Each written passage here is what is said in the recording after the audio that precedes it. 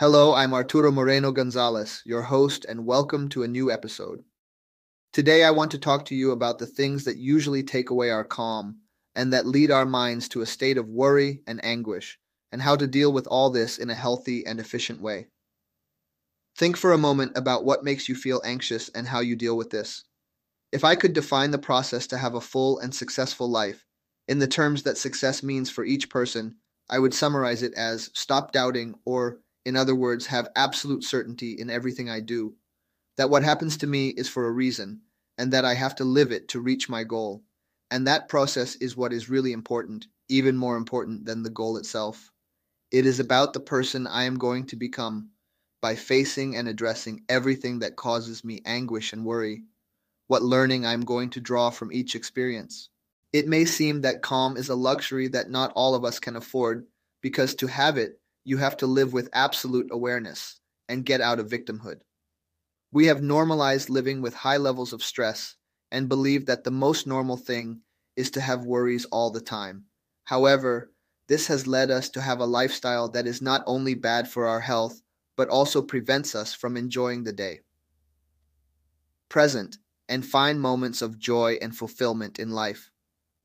Many times we justify this lifestyle under the belief that this makes us responsible people, proactive people who are aware of their lives and want to solve everything immediately. But analyze it carefully. What do you do when you find yourself worried?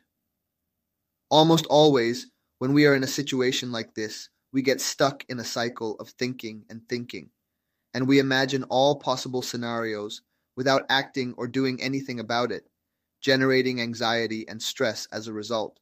But why don't we rather use this energy to solve these problems? I know it sounds easier than it is. That's why I want to share with you some techniques that you can take advantage of to help your mind find calm and allow you to find alternatives and solutions.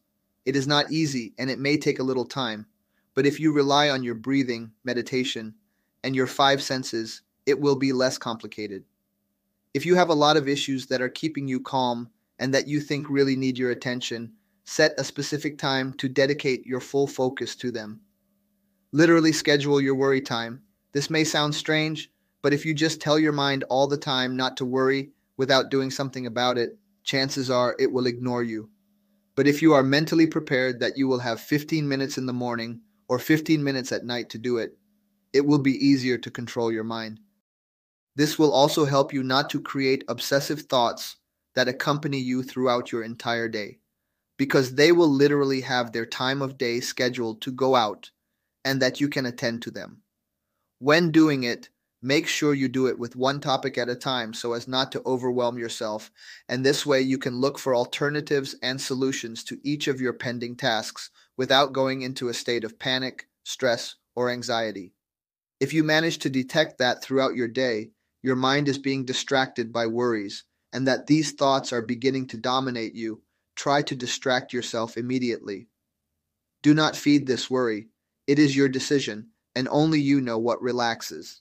The important thing is that you give it a route that escapes your mind so that it does not get hooked on those thoughts of anguish that are coming to it.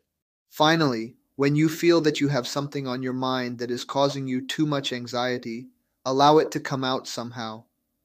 Normally, talking to someone is a good exercise, since by verbalizing your thoughts and listening to them out loud, you will be able to see everything from a different point of view, and almost always that is the only thing we need to see the answer.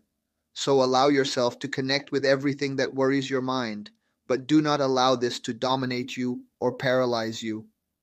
Your worries, like all your emotions and sensations, are here to help you and to teach you something. You just have to learn to relate to them and not let them grow too much. Thank you for being here. Subscribe and share the podcast with your loved ones. Follow me on my social networks. Find me as at Arturo_Morgan and at Today I Can Podcast for more content, and I'll see you in the next episode.